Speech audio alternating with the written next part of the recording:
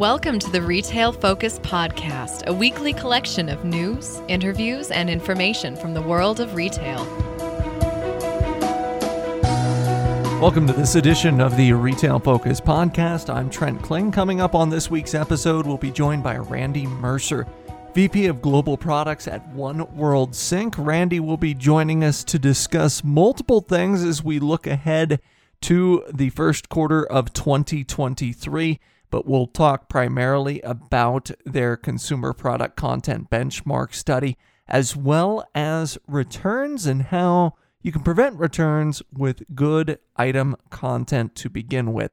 In news, we'll bypass Lululemon's fantastic quarter to talk about Chewy's profitable third quarter, and we will look ahead to returns again, as some retailers are beginning to charge for their online returns, and we'll see how customers react to that. A quick reminder, you can check us out on social media at Retail Podcast on both Instagram and Twitter, where Leighton is putting up relevant retail content each week. And speaking of Leighton helping out behind the scenes, as always, he wanted to discuss Lululemon's fantastic quarter, but ultimately, Chewy's profit in their own third quarter leads our news segment. This is to take nothing away from Lululemon, who enjoyed comp sales growth of a whopping 22%. In-store growth for them was 14%. Direct-to-consumer growth, an eye-popping 31% up year over year. Certainly worth watching where the sector goes as a whole, both in terms of premium athletic gear retailers and in terms of the athletic adjacent retail industry as a whole.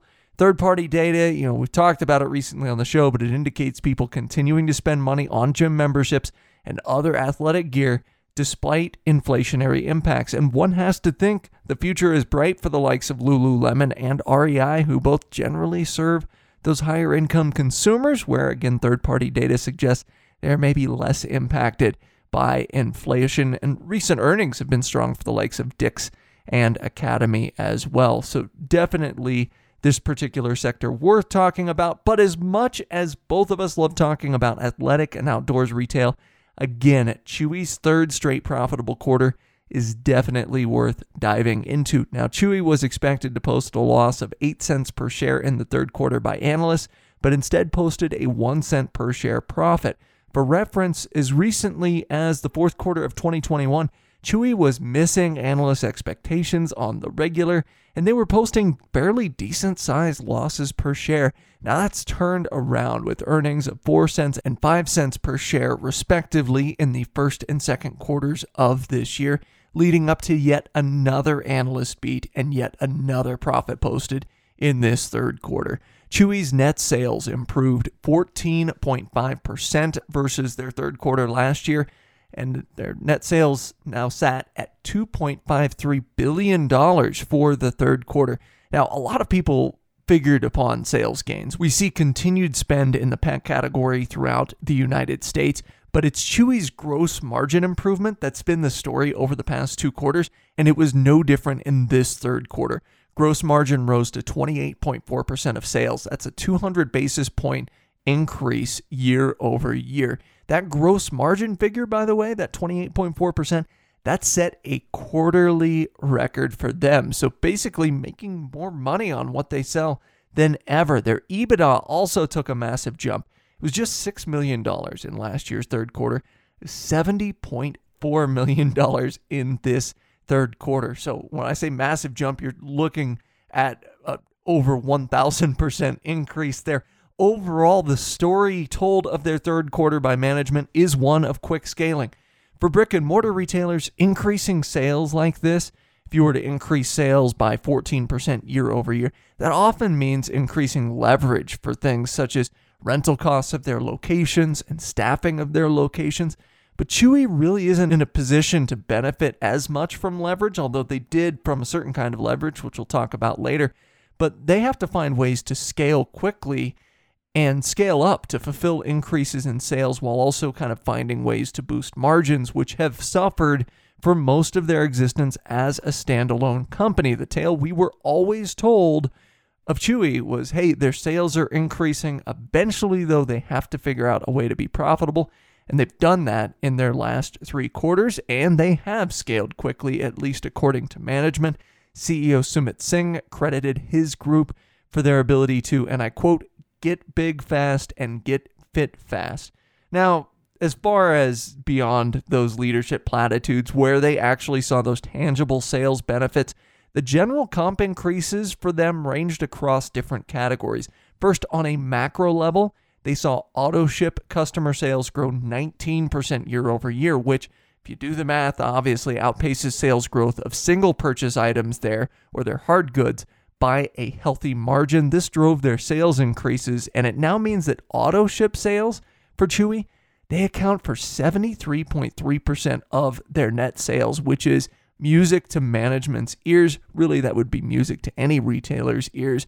Those Autoship programs, pretty much automatic money for retailers, and their revenue that, while you don't want to put it in the bank quarters in advance, you know that it is relatively static revenue, and it's less volatile quarter to quarter than some of those one-time purchases are. And categorically, it was once again non-discretionary items leading the way. Non-discretionary makes up, of course, the lion's share of their Autoship sales. By non-discretionary, we're talking about things like food, things like pet healthcare, and sales increases in food and healthcare led to non-discretionary purchases, making up a whopping 83% of Chewy's net sales in the quarter, which once again is a year-over-year increase from some of the durable goods that they were selling last year. Hard goods did step down year over year, just as they did in the second quarter. A bit of sequential improvement there, but still they were down in aggregate 5% on a year-over-year basis. Regarding food and non-discretionary, they said in-stock levels were much better this year versus last year, and in-stocks were in the right fulfillment centers, which resulted in a benefit for margins. As far as hard goods were concerned, they feel like this is the one category that customers have really cut back on with the impact of pocketbook tightening. They're not necessarily seeing trades down in terms of food, in terms of pet health care, but in terms of those hard goods, maybe a few things like toys, for example, they're seeing a bit of a step back. Maybe pet parents are making those things linger just a little bit longer. And for Chewy, it wasn't necessarily a case of attracting too many new customers. Sales per active customer rose 14%, and that's roughly, when you look at it, in lockstep with their overall sales growth numbers. They saw a bit of an addition in terms of customers, but again, very slight compared to their existing active customer base of 20.5 million. Retention has been a huge topic recently for them, because what they started to see, especially over the first quarters of this year, is pandemic-era shoppers starting to look towards other options. But for this third quarter, the rate of retention for them was roughly stable, which is another good sign. As far as other company news that was revealed on the call, Singh was complimentary towards their launch of their first private label pet wellness brand called Vibeful. He noted that non-prescription pet wellness, which is what Vibeful serves in terms of pet multivitamins and the like, that's a $2.4 billion category for the U.S. overall. And they seek to leverage this private label to drive margins a bit. You know, if you're going to sell these products, and if you're seeing sales for these type of products, like I said, multivitamins, joint supplements, etc., as people continue to humanify their pets, so to speak, you might as well jump into that with a private label offering. We've talked on the show ad nauseum over the last 6 months how private labels might well be the story of 2023, just as it felt like they were the story in 2021. Now, other topics for Chewy, it's funny, our interview guest today, Randy Mercer, I mentioned, he's actually going to discuss the increasing trend towards automation in e-commerce and some of what that means on the sales side for retailers. But that trend of automation, that's very evident at Chewy. Around 30% of their Q3 volume shipped through their automated network, and that's a massive jump. Last year's Q3, they only fulfilled about 10% of their overall orders from their automated network. And the reason this was necessary for Chewy is because these automated centers for them carry a fixed operating cost, usually licenses for software and the actual automation systems. So scaling up their use of automation, is not only necessary, but it's resulted in a certain amount of leveraging. So I mentioned brick and mortar retailers, maybe when sales go up, they see better leveraging in terms of occupancy costs, in terms of cost of staffing those stores. For Chewy, it's been quite literally leveraging on the cost of some of these automated fulfillment programs. In addition to their automated fulfillment, something else they noted as assisting margins a bit is increased use of planning software on the inventory front. When you rewind to late last year, we talked about Chewy seeing increased fulfillment costs because for them, distance to ship was higher than normal due to supply chain issues.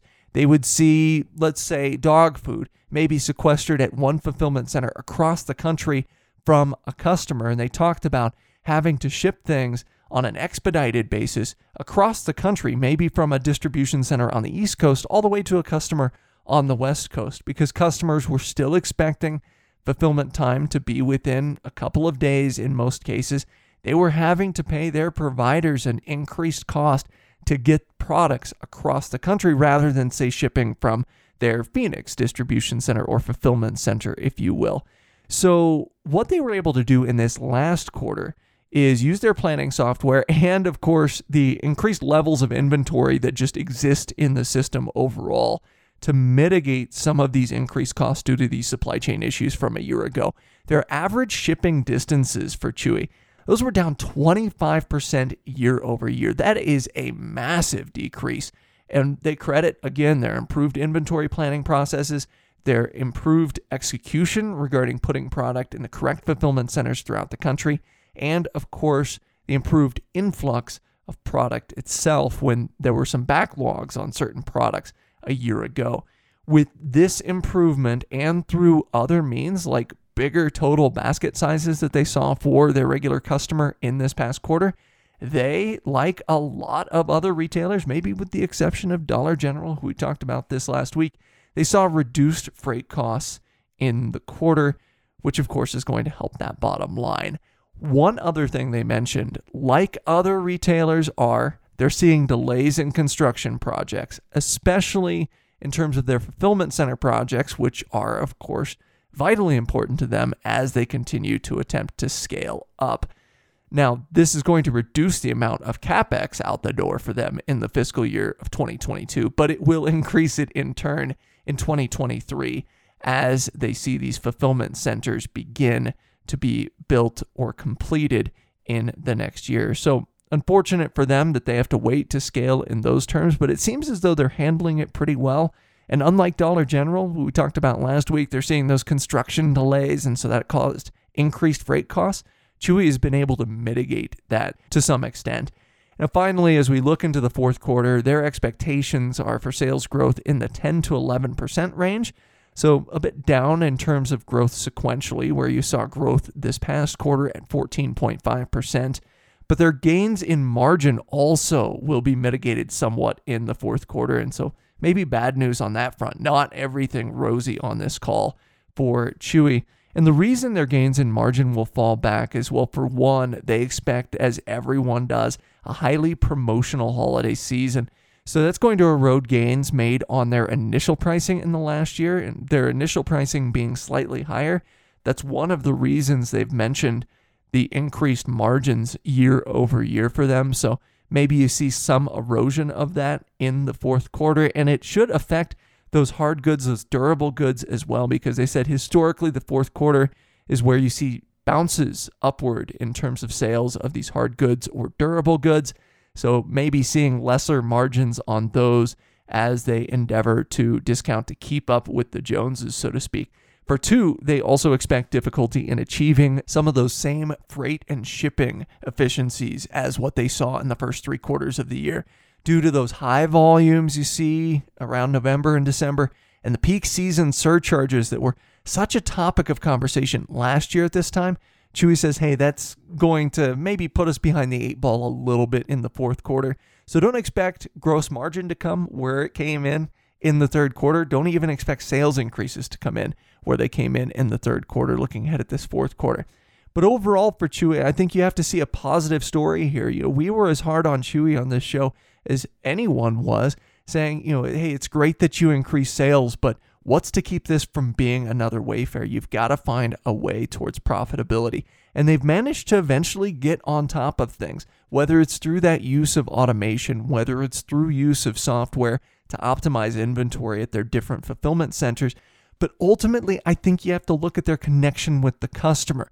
When you see the numbers in terms of their Autoship sales, again, 73.3% of their net sales, these are sales that they can routinely count on, and it seems as though they have a very sticky customer that's led them to the ability to know that they can make investments towards certain areas, scale up in certain areas, and be able to get away with it. That, in addition to the increased basket size, has really been the key to Chewy's turnaround over the last 3 quarters, at least in terms of profitability. They're a retailer that's pretty much always increased in terms of sales, but it's good to see them inch out that profitability, even if we are just talking about 1 cent per share as we are in the third quarter. Well, that'll do it for us in our news segment. Coming up after this break, we'll talk to Randy Mercer. As I mentioned, we'll talk to him a little bit about automation and the trend towards automation and what that means on the sales side for researchers. We'll also talk about some of their own organic research regarding consumer behavior as it pertains to returns, and how content in digital channels is vitally important to make sure that people don't return things as often as maybe what they have in previous years.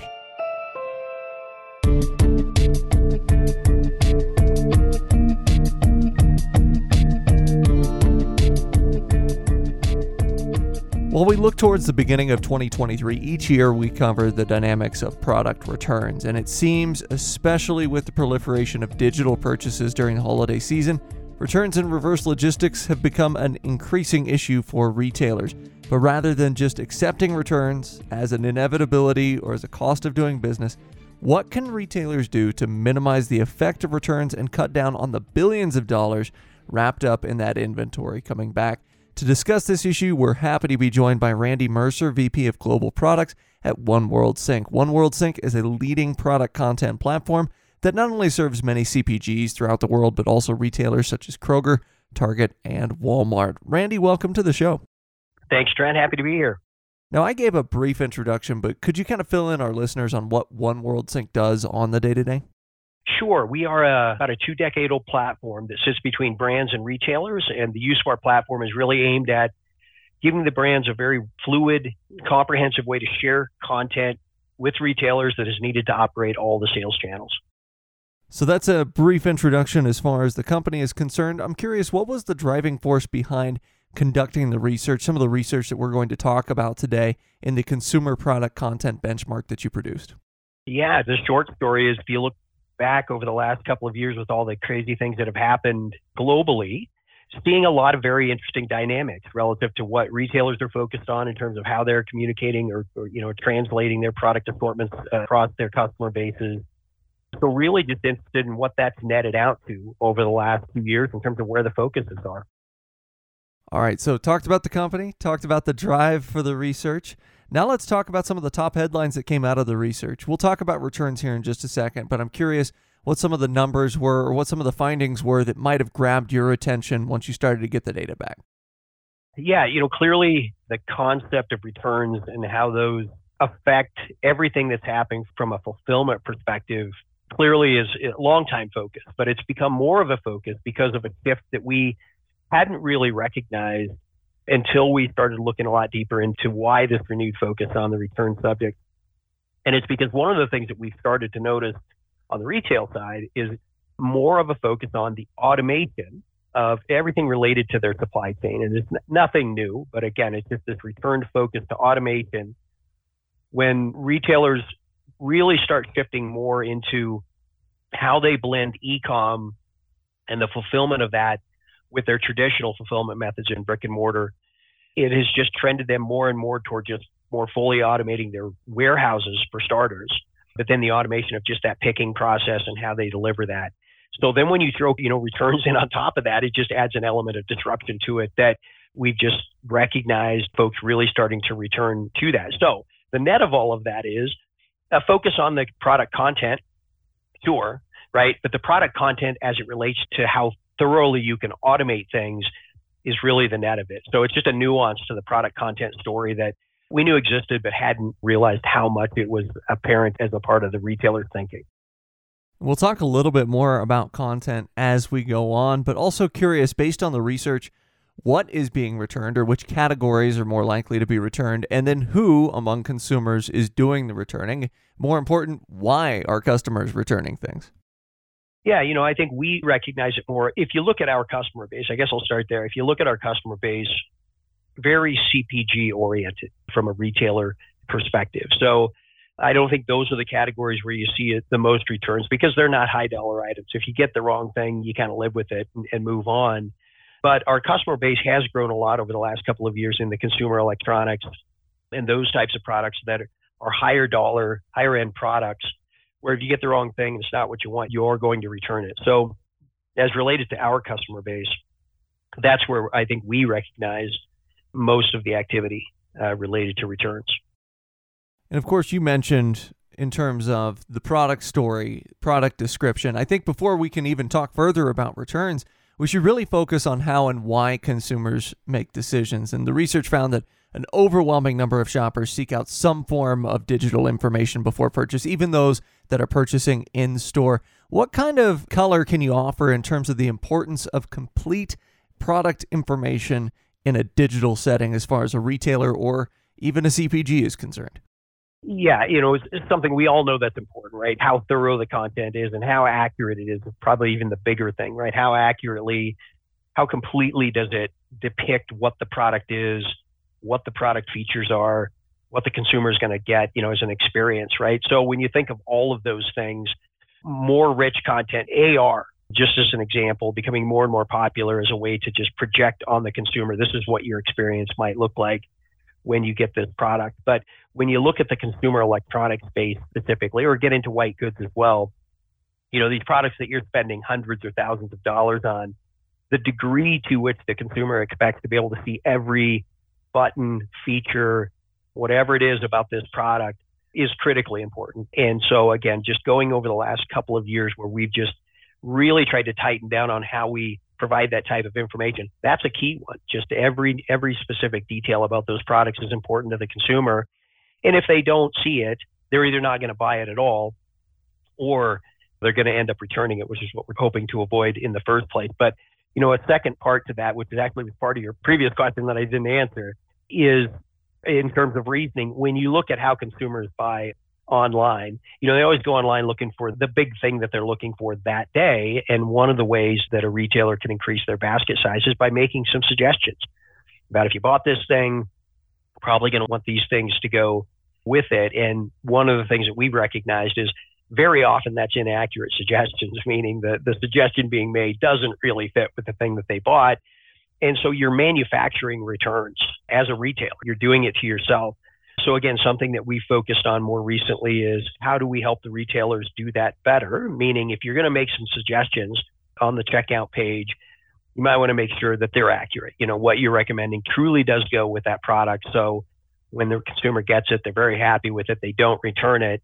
And there's a few ways that you can do that, but one of them is with very accurate product information being used as a mechanism to perform the AI that goes into making those suggestions. That's a great, interesting point there in terms of those poor product recommendations, as you say, kind of manufacturing those returns. But you also mentioned something that's very important, which is the consumer expectation. Consumers now expect complete product information. How has consumer expectations surrounding product information changed, maybe on a bit more of a granular level, other than we know they want more information now than maybe what they wanted 5 years ago? Yeah, that expectation just continues to rise, right? As the experience of the consumer online gets better and better and better, everything they're looking at, the next day they expect to see more or better stuff. But just really granularly, where we see it is a bit of a transition between content that's text in nature, right? These long descriptions and feature value bullet points that are, 50 words long. Consumers don't have a lot of patience relative to spending is a lot of time. They do it, but they don't want to read a lot. So we've seen this integration of information that used to be in text form into imagery. So imagery just being probably one of the key things that we could call out in terms of how we've advanced, how we're helping brands get content to the retailers that's really going to sell their products. So when you look at imagery, there's the basic stuff, front, back, side, all of that kind of stuff. But then being able to take that imagery and produce more hero-oriented imagery that contains more indicators relative to things that a consumer used to have to read to understand. So calling out key features in that imagery, then take that a little bit further into 360 spins of products on multi-planes that then incorporate those things, and then take that further into hotspots, so interactive imagery, all the way into what I talked about a little bit before, augmented reality, right? That allows you to take what you're seeing on the screen, making a purchasing decision around, and actually place it on your desk or in some situation in which you'll actually use it. So imagery and just the advancements around that, and how creative you're getting with that is, clearly something that the consumers are expecting to see these days. So we reference consumer expectations, and I do actually want to take a step back a little bit, because one thing we hear pretty often from listeners is they want to hear about the how things happen in today's retail world. So we talk about these product pictures, 360 spins, product descriptions. I was wondering if you could paint a picture, because I know this is something One World Sync deals a lot with, how those descriptions get to the final pages of retailers. Could you walk us through that process a little bit, and also walk us through maybe where some pitfalls might occur in that process that might spur on returns? Yeah, man, I wish there was a single answer to that question. And the reality is there's not today. When you look at the workflow that occurs with each specific retailer relative to how they acquire that content that lands on the product detail page, and then their back end or their internal workflows relative to how they might review that, approve it, ultimately launch it onto the site, it's a little bit different for all of them. They all have different mechanisms by which they operate those workflows. What we try to do for our brand side customers is to make those as common as possible. So get them as far through the process as we can with a single process operated on our platform, so that by the time it lands at the retailer, the brand hasn't really had to do anything different.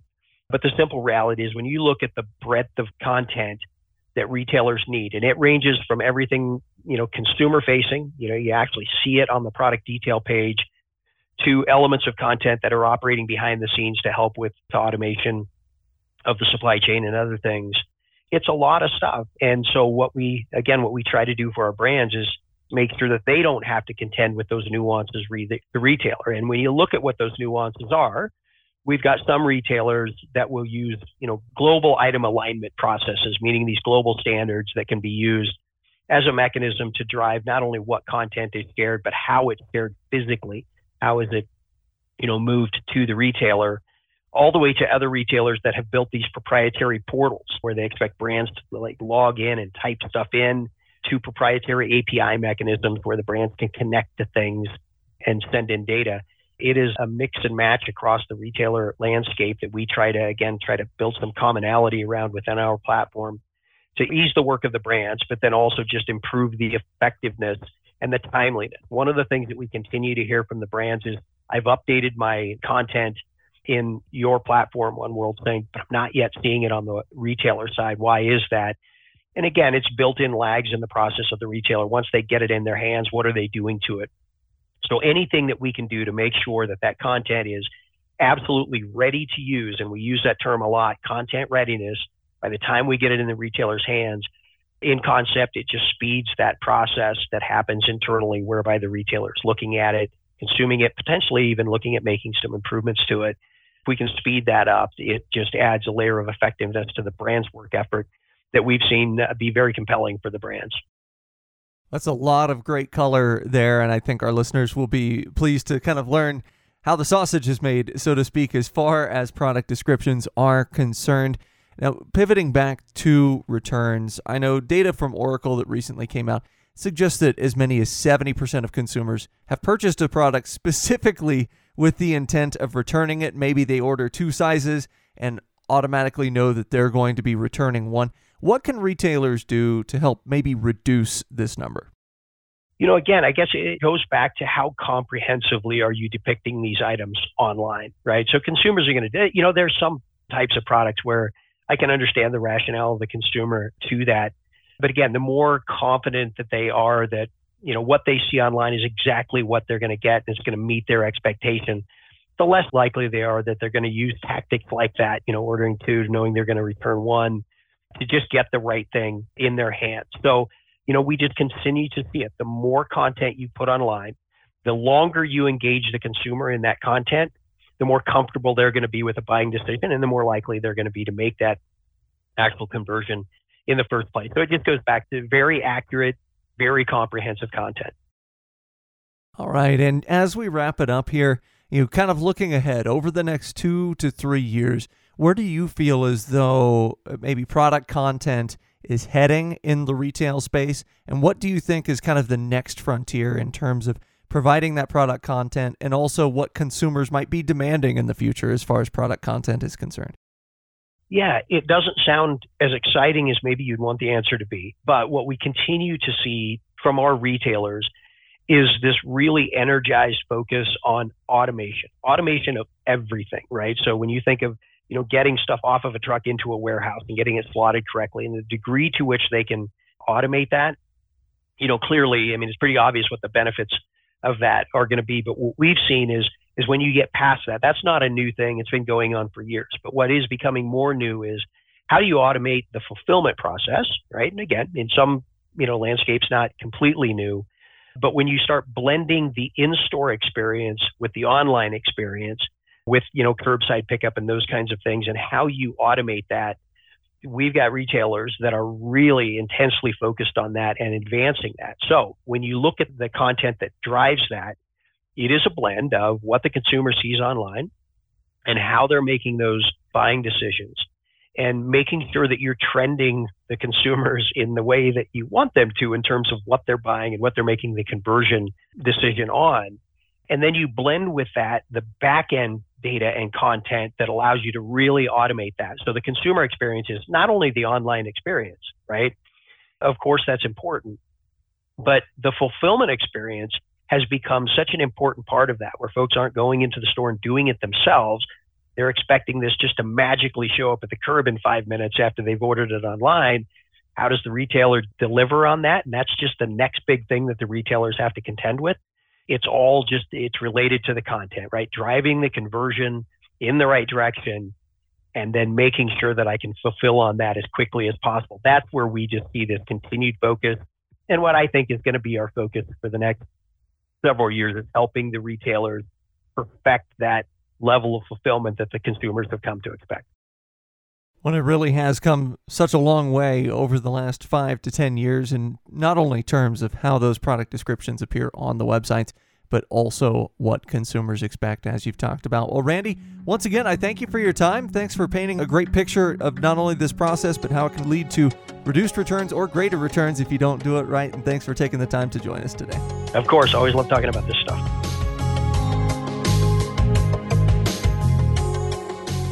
As always, we may have a position in or against companies we discuss on the podcast. Do not invest in stocks solely on the input of the podcast hosts.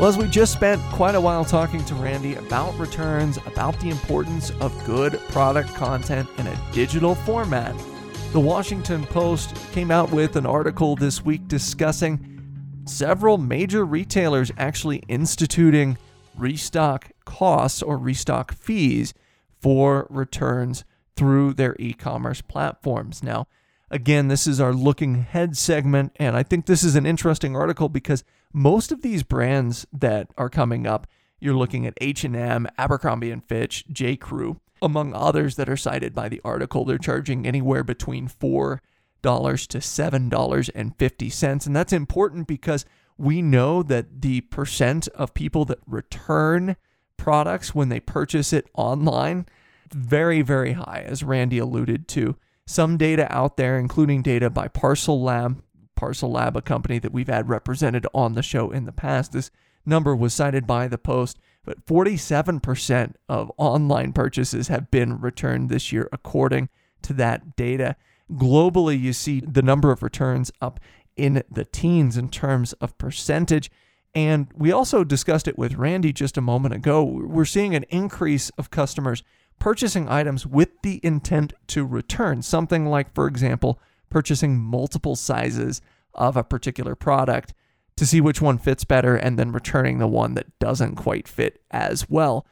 And I think that's something that's going to be kind of endemic to the online shopping environment, especially when it comes to apparel. And look, as someone that wears absolutely outlandish sizes in certain things, I completely understand that desire on the part of consumers. But the real question is, as we look ahead towards especially e-commerce apparel sales in this fourth quarter, and apparel is a category where some analysts say it's going to be up a little bit, some analysts say it's going to be down a little bit in the current environment. But the bottom line is, customers, just as they expect fast and free shipping, they expect fast and free return capability as well. And in fact, other numbers cited in the Washington Post article said as many as 63% of customers out there said free return shipping is their top consideration when making an online purchase. So if you're one of these retailers that's planning on charging a restock fee, are you making that upfront for consumers such that they know that a restock fee will be charged before they make the initial order? If not, that's going to cause some friction on the back end of things. Are you making it known very, very clearly on the website? Well, that might cause friction on the front end of things, and it might decrease your overall conversion rates. So I'm really anxious to see how retailers approach this and how it affects sales for retailers, because you compare and contrast these retailers with retailers like, for example, Kohl's. And we've talked about Kohl's. They've struggled recently a little bit in terms of sales in recent quarters versus maybe expectations. But Kohl's also has one of the most seamless return processes out there. So will customers maybe forego these platforms that have return or restock fees in favor of other platforms that offer free returns, just like some are offering free shipping? Well, returns are a big subject this time of year. And so I think it's going to be important to see where these companies' e-commerce sales come in at as we get those numbers in January and February of next year. Now, coming up on next week's episode, we'll be joined by Christina Rogers, who's the EY Global Consumer Leader. We'll talk to Christina about their 11th edition of the Future Consumer Index. We'll talk to Christina a little bit about returns, but also about the forecast as far as what the consumer is going to look like in 2023, and specifically what retailers can learn from this Future Consumer Index, which surveys a vast amount of people. It's a very large sample size. And as we close out this week's episode, I just want to note that for the first time ever, I was made aware an Aldi series of commercials with Kevin the Carrot. It's an anthropomorphic carrot there. And I feel as though, this is just an aside, but I feel as though it's a failure of the listeners of this podcast and what few friends I have to let me know that this ad campaign exists. I spent probably an hour over this past weekend just watching Kevin the Carrot commercials. Their carrot commercial for this year features a Home Alone type situation. And I think one of our favorite retail analysts out there, Neil Saunders, put it best when he said, let's be honest, what's not to like about anthropomorphic carrots as it pertains to this commercial. So shout out to Neil. We appreciate his take on the commercial, but if you haven't seen it, highly recommend the Aldi Christmas commercial featuring Kevin the Carrot and the rest of his family for this year. Honestly, I recommend all of the Kevin the Carrot commercials, but I also like anthropomorphic vegetables. That's just something about me. All right, well, that'll do it for this week's episode. If you haven't already turned the podcast off, we're looking forward to next week, and I hope everyone has a great next 7 days. This has been the Retail Focus Podcast. For more, visit our website at retailfocuspodcast.com and subscribe on iTunes or Stitcher. Follow us on Twitter at Retail Podcast.